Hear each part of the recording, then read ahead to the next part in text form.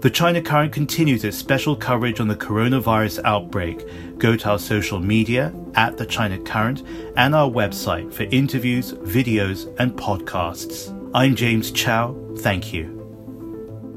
Filippo Grandi has led emergency operations in Yemen, Benin, Afghanistan, and many more countries, and with kindness, solidarity, and openness. That pairing of professional skill with personal values has shaped his role today as UN High Commissioner for Refugees at a time of COVID-19, the biggest threat to humanity in almost a century.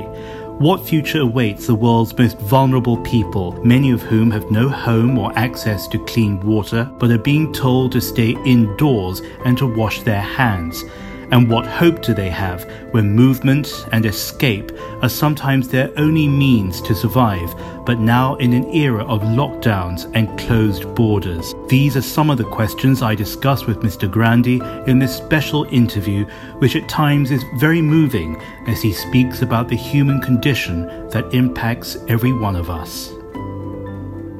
Mr. Grandi, COVID-19 is teaching us to check in on our family, our friends, and strangers. So I want to begin with asking how you are and your family in Italy, where you're from.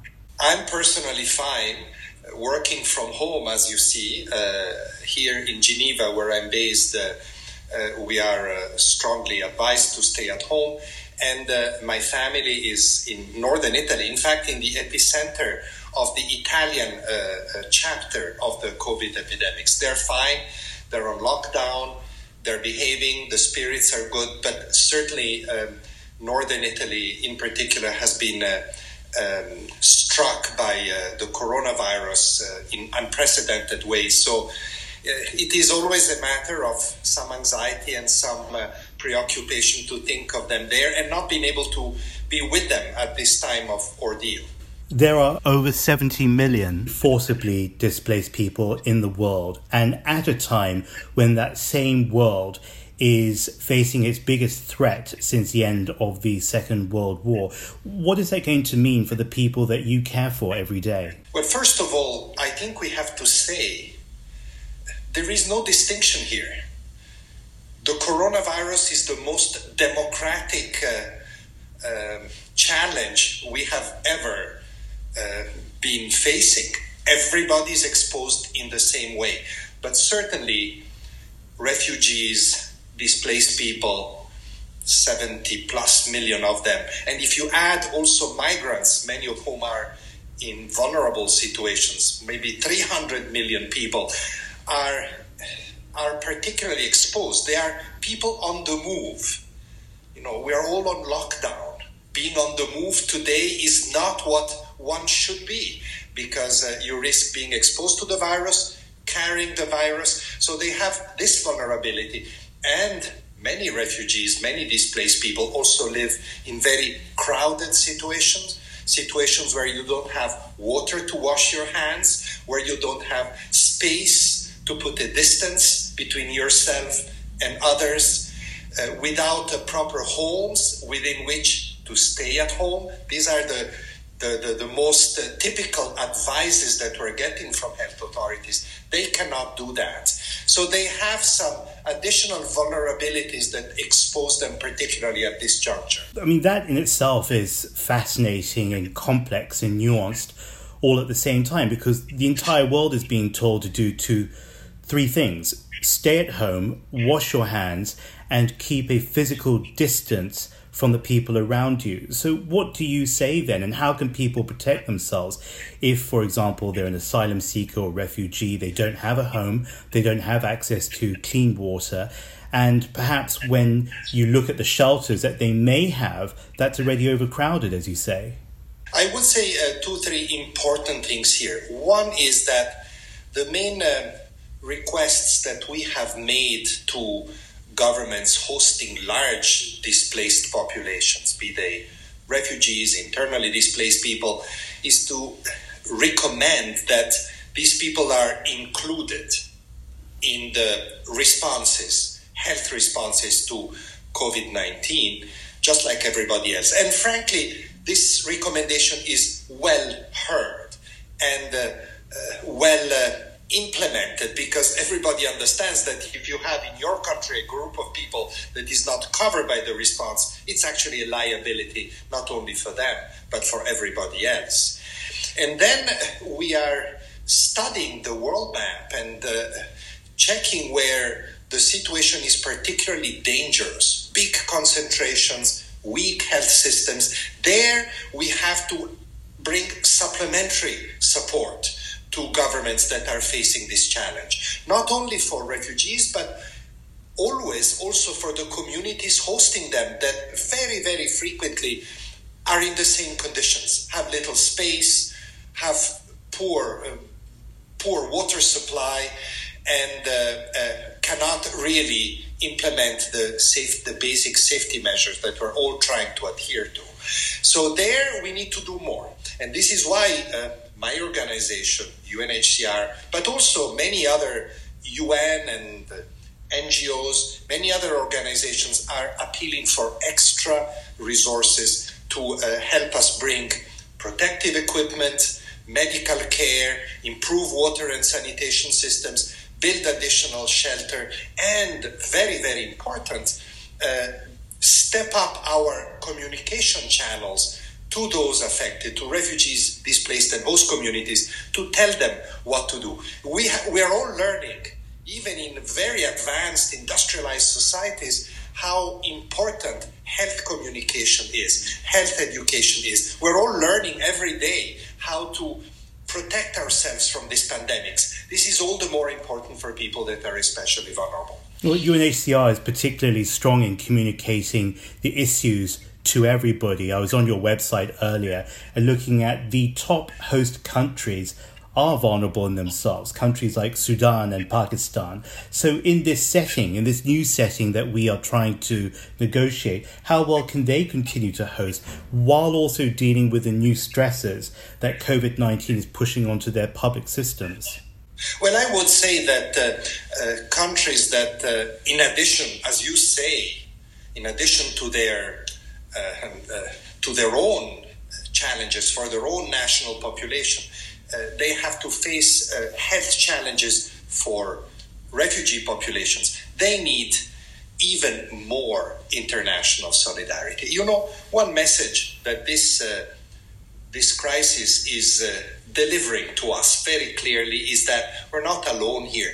You know, there's a lot of rhetoric in the world. We first, my country first. How much have we heard about this in recent years? Now, this doesn't apply to COVID, because if there is one country that is not sufficiently protected, that does not have the resources to protect itself and, in this case, refugee populations, we're not out of the risk of the pandemics. The pandemics may be reduced in some countries, but come back from countries that are unprotected. So we need to really have I would say, of self-interest, and not just because it is good and important to do it, but out of our own collective interest, it's important to help everybody. So more solidarity.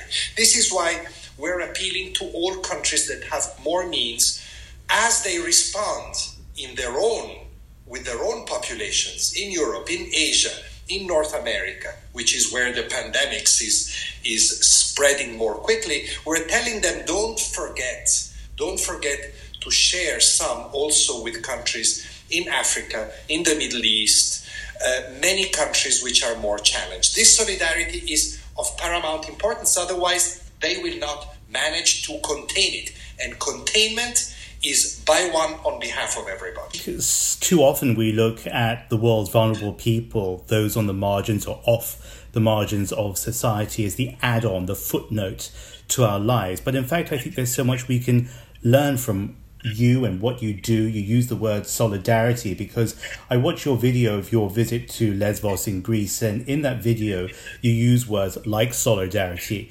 compassion, understanding, generosity, and openness. Surely all of these words apply very well to what we're trying to negotiate in an age of COVID-19. And I always say, and I want to repeat it again, solidarity has two dimensions.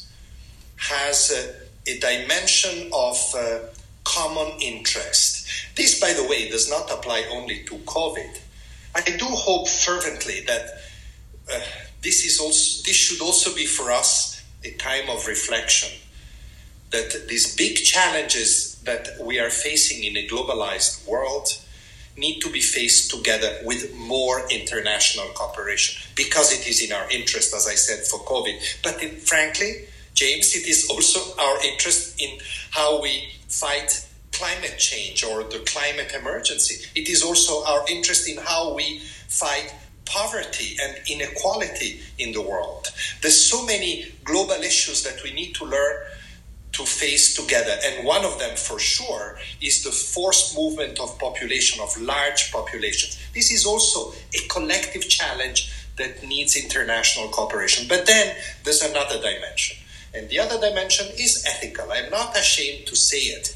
We must help others because it is in our interest, but also, and perhaps above all, because it is right to help people that are more disadvantaged than us. I want to come back towards the end to have a conversation with you about the Sustainable Development Goals and how this all comes together in the post-COVID world. But today, the United States is said to be almost close to exhaustion of its federal supplies of medical goods. And that worries me because, of course, it is the richest or the leading economy in the world today. How will UNHCR be able to step up for refugees and for others when people and countries and governments are fighting for the depleting resources that we have? This is a very big problem that we have, and may I say that we will have, because, of course, refugee programs, aid programs, humanitarian programs on a broader scale depend on international generosity. I am not so worried about the very short term, because I think everybody understands that we have, like, let me say once more, a common interest in responding, especially to the health aspects of the emergency. But I am worried about how this will impact in the long term aid, foreign assistance, development assistance, not just humanitarian assistance. This is now at risk. We've seen it also in the 2008 and 9 economic downturn. Unfortunately, when donors countries, when rich countries have to reduce their budgets because of the economic situation, and we are already seeing the signs of an economic downturn here globally, one of the first victims is always aid, is always humanitarian and development assistance to other countries. Now, I only hope that what I said earlier, and many others, the Secretary General of the UN and many of my colleagues in the UN, in the aid community are saying, I hope this resonates, that this is a lesson for all of us. Take, for example, health, which is one of the big sustainable development goals, health, universal access to health for everybody. This is very important because you understand, if we will have other epidemics, we will have other pandemics, and they may be as serious as COVID and even more. And how do we respond to them? We respond to them as we have seen in China, as we have seen in Italy, as we are now seeing in the United States. We respond to them through organized, well-equipped health systems. And this has to be valid not only for China, Italy, and the US, but for everybody, for countries in Africa, for countries in the Middle East, for countries in Latin America that have less resources. So assistance, aid, are very important also to build systems that then can withstand crisis. That's why I do hope that there will be no lowering of the guard when new budgets will be designed next year, and they will have to be done and in a situation most likely of financial constraints. I see a map on the wall behind you. If I can transport you now to Jordan, where you have one of your camps, your field workers there changing the way they approach their work in this aid. For example, now conducting their temperature checks, their screenings at the entrances to these sites. What are some of the other transformations that they're innovating along the way as we learn more about the epidemiology of COVID-19? Well, we, of course, use a lot more virtual means to conduct our work, just as I'm doing now with you, interviews from home to advocate for more support. But you touched on a very important point. This applies also to our frontline work, day-to-day work with people in the field. This is very tough because humanitarian work is essentially person to person. Protection, as we call it, for people that we care for, refugees, displaced, stateless people. Protection is very often exercised through presence. This is really what my organization is about. And that presence today, it's a bit like being on the move. Presence is at risk, is maybe become a risk itself. So that's why, frankly, we need to be very pragmatic there. Where we can substitute presence with technology, and this is possible, many times we do it.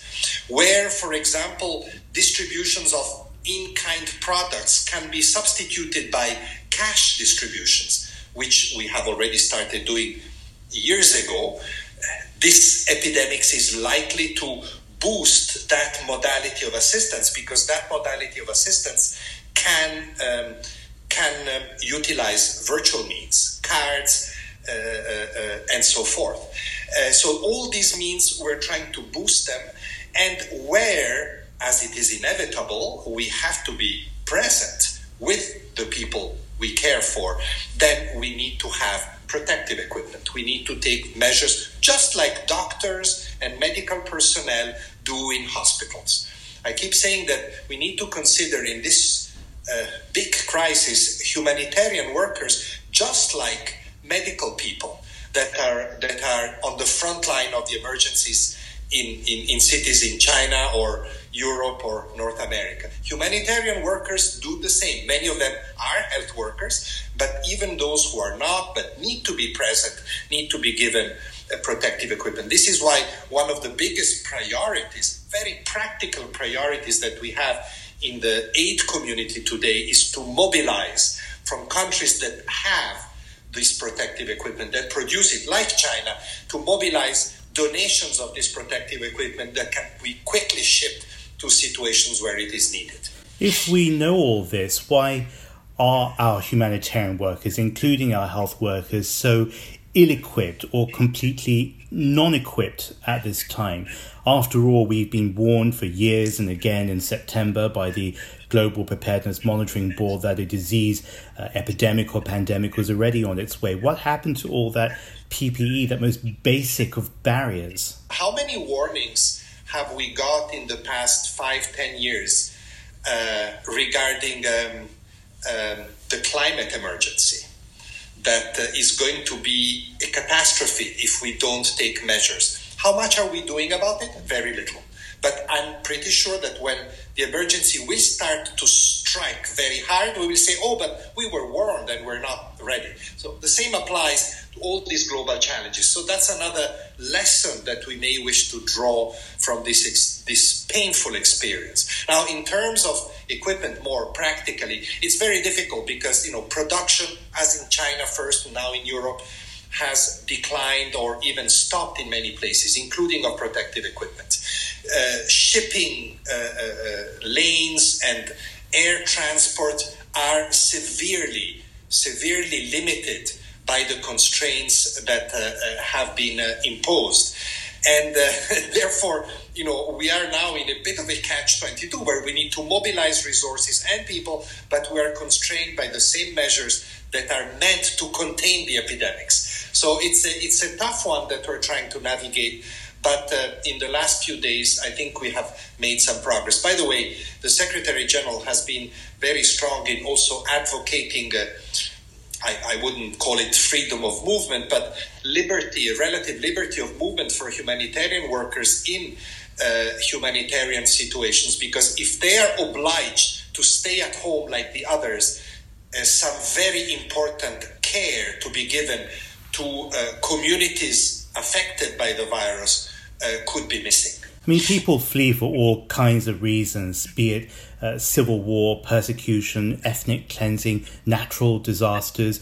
Is that choice now removed from them because of all these international travel restrictions and internal travel restrictions we're seeing? This is a very important point that you're touching on, because here again we have a big dilemma, right? For many refugees, let's stay with the traditional refugees fleeing war, persecution, bad governance, violations of human rights. For them, moving is life-saving. Yet today, in this COVID world, moving can be life-threatening for them and for others. So how do you reconcile these two? Now, we have, we are a pretty technical organization, not just an organization making big appeals. We have a lot of legal expertise, and we've been advising governments on how to deal with these issues without completely curtailing the possibility for people who are in urgent need to cross borders and seek asylum. There's quarantine methods, there's screening methods at borders. We are ready to put resources for countries who have less resources to help them with that.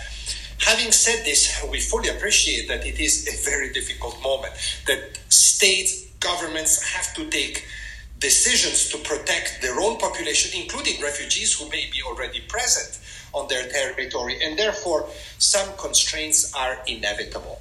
Here, the other big message that I want to share with you, and that we have shared already, is let these measures not be permanent. Once we get out of this emergency, and we will get out of this emergency, we need to go back to normal or to the previous situation. We should not, no government should think that restrictions put in place to protect the health of citizens should become permanent and in so doing damage the right of asylum, which is a universal human right.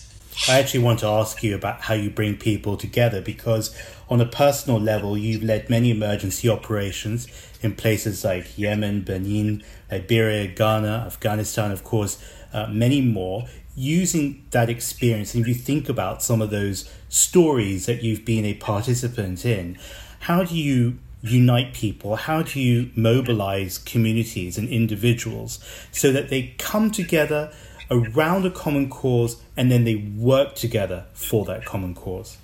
When I was much younger, I used to work for one of my predecessors, Mrs. Ogata, the Japanese High Commissioner in the 90s. She was in many emergencies, in Bosnia, in Rwanda, and Central Africa. And she always used to say, solidarity is easier in an emergency.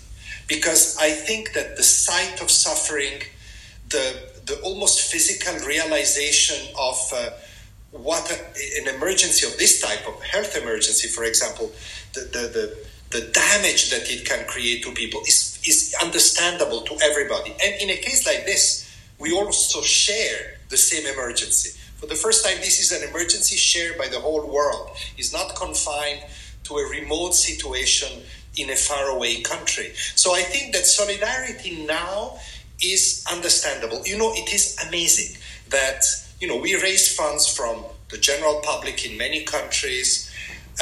We raise funds from companies, from the private sector. In the last few days, it's actually gone up, not down, this type of support. This is a measure of how solidarity is strong now. My worry is in 6 months, is in a year, when we will have to face many other consequences of the crisis.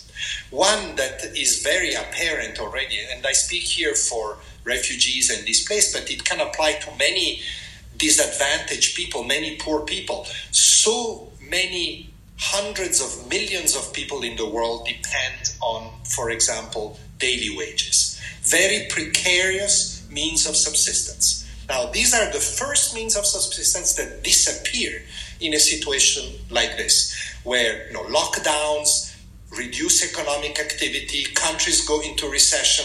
The first The ones that are hit first are the people depending on already fragile incomes. And refugees and migrants very often belong to this group. Think of the millions of Venezuelans in Latin America, for example. They're a good example.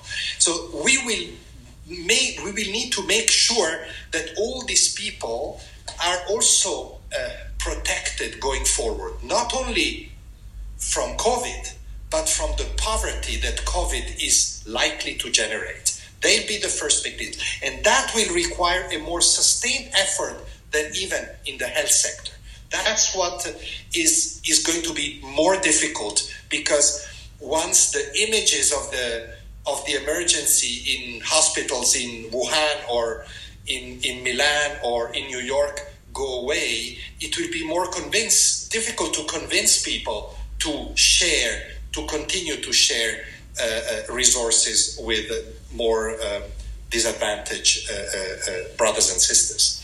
I'm sure being in self-isolation at home in Geneva means that you're as busy as ever, but perhaps there have been moments where you've been allowed to reflect, as you said, this is the opportunity for all of us to do. When you think about the world post-COVID, whatever that means, post the immediate emergency or post as we go into an endemic situation, who knows? But what do you think the world will look like when we open our doors and interact with each other once again? First, on your comment on reflection, yeah, that's true. Yesterday I spoke to all our colleagues through a virtual town hall all over the world. We have 17,000 colleagues in more than 120 countries. And I told them, take advantage, those of you who are confined, and maybe half of them are, take advantage of this time also to reflect on what we do and how we can do it better. And certainly although I would prefer to be on the front lines, if I may be completely honest, that's what I would like to do. But I understand that it is important also to direct an organization from one's living room. Who would have predicted this? But in terms of how the post-COVID world, I don't know. I think that I can tell you how I wish this world would be. And I said it already, let me just repeat it. I wish it could be more not only aware of the need for international cooperation, but more committed to it. You know, James, that the Syria war is now 9 years old. And if you look at the history of this war, and you look at how the international community has responded to it, we should be profoundly ashamed. A war that has produced 5 or 6 million refugees, millions of displaced, caused hundreds of thousands of deaths, wounds, separations, poverty. This war has been somehow tolerated by the world. Not only tolerated, but fostered through divisions. How can we admit that? How can we live in a world where a devastating war cannot be resolved, and there's many others, because the world cannot work together? Now, I can hope that in the future there will be more awareness that we're not going to find any salvation by ourselves. The other day, Pope Francis, leading a prayer to the world in St. Peter's Square, deserted, he uttered these words: nobody can find salvation alone. And I think that that's the awareness of this, with the challenges that go with it, because we shouldn't be naive, working together is different when there's so many different political, security and economic interests around the world. But unless we do that, we won't overcome. And now it's COVID. Tomorrow will be climate change. The next day will be poverty and economic downturns. We need to work together, and we're not seeing it enough. So that's what I hope. What will happen, I don't know. It may be so that there will be, end of lockdown and everybody goes back to partying and spending and being selfish. It's possible, but This crisis is big enough that I think that that message is now going out to many more millions of people that perhaps had not thought of it before. You speak about the opportunity for solidarity because unfortunately crisis humbles us. It forces us together. And now, since we're separated, we have more time to think about our role in a rapidly changing world. The Sustainable Development Goals promises to leave no one behind. You're a big part of this architecture and its execution. Are we going to be closer to delivering because of that solidarity, or are we going to be off track when we come out?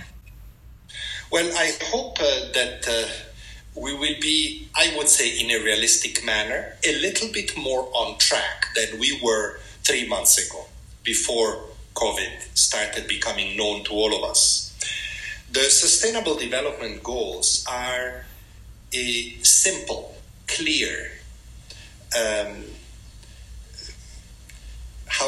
concrete framework of where we should be going to in all areas of human development, from education to the oceans, to universal health care, to reduction of poverty, and so on. They're simple. Anybody can understand them. Children in schools can understand them. Now, I think it would be very simple for governments to come out of COVID and say, okay, let's go back to the drawing board here. Are we putting enough resources in the achievement of these Sustainable Development Goals? Because this is how it works. States have to put resources, and states that have less resources need to be helped by states which have more resources. And the pursuit of the SDGs, of course, is a national pursuit, is the responsibility of individual government, with the UN helping them. But it is also a collective effort, because many of them transcend boundaries and transcend borders, like climate action, for example. So I think that definitely that's the model. That's what we need to look at. So we don't need to reinvent the wheel. The wheel is there. We need to make it turn. I want to ask you to gently steer us to something uplifting, because many people look to UNHCR for solutions, for leadership, for hope. Of course, you quoted the Pope, and I saw it in your Twitter as well, where he said, nobody finds salvation alone. How would you choose to uplift not only the immediate community that you serve, but the wider community of humanity that you serve as well? You know, the pandemics, the coronavirus is a source of great fear for all of us. It's obvious, no? It's our health. But look around. You know, you asked me about my family, my country. I watch the news every day, and from everywhere, but you can understand, particularly also from my own region, literally. And I see extraordinary examples of two things that we need so badly today: resilience in the face of adversity, and solidarity that helps resilience last and be strong. And I think that this is what this terrible situation is also teaching all of us, that we must be resilient, but we can also only be resilient together. So mine may sound a little bit too abstract. It's not. Look at health workers in hospitals. Look at humanitarian workers, my colleagues on the front line. I just finished speaking to colleagues in Bangladesh dealing with 1 million Rohingya refugees in their country and trying to protect them and the local communities from the epidemics. You know, these people are risking their lives literally to protect everybody. They should be the examples for all of us, because they are the ones called now to carry out protection measures, protection work. But protecting ourselves against these global threats, and we have many, protecting ourselves from that is the responsibility of us all. Mr. Grandi, it's an honor speaking with you, and more so learning from you as well. Thank you, James.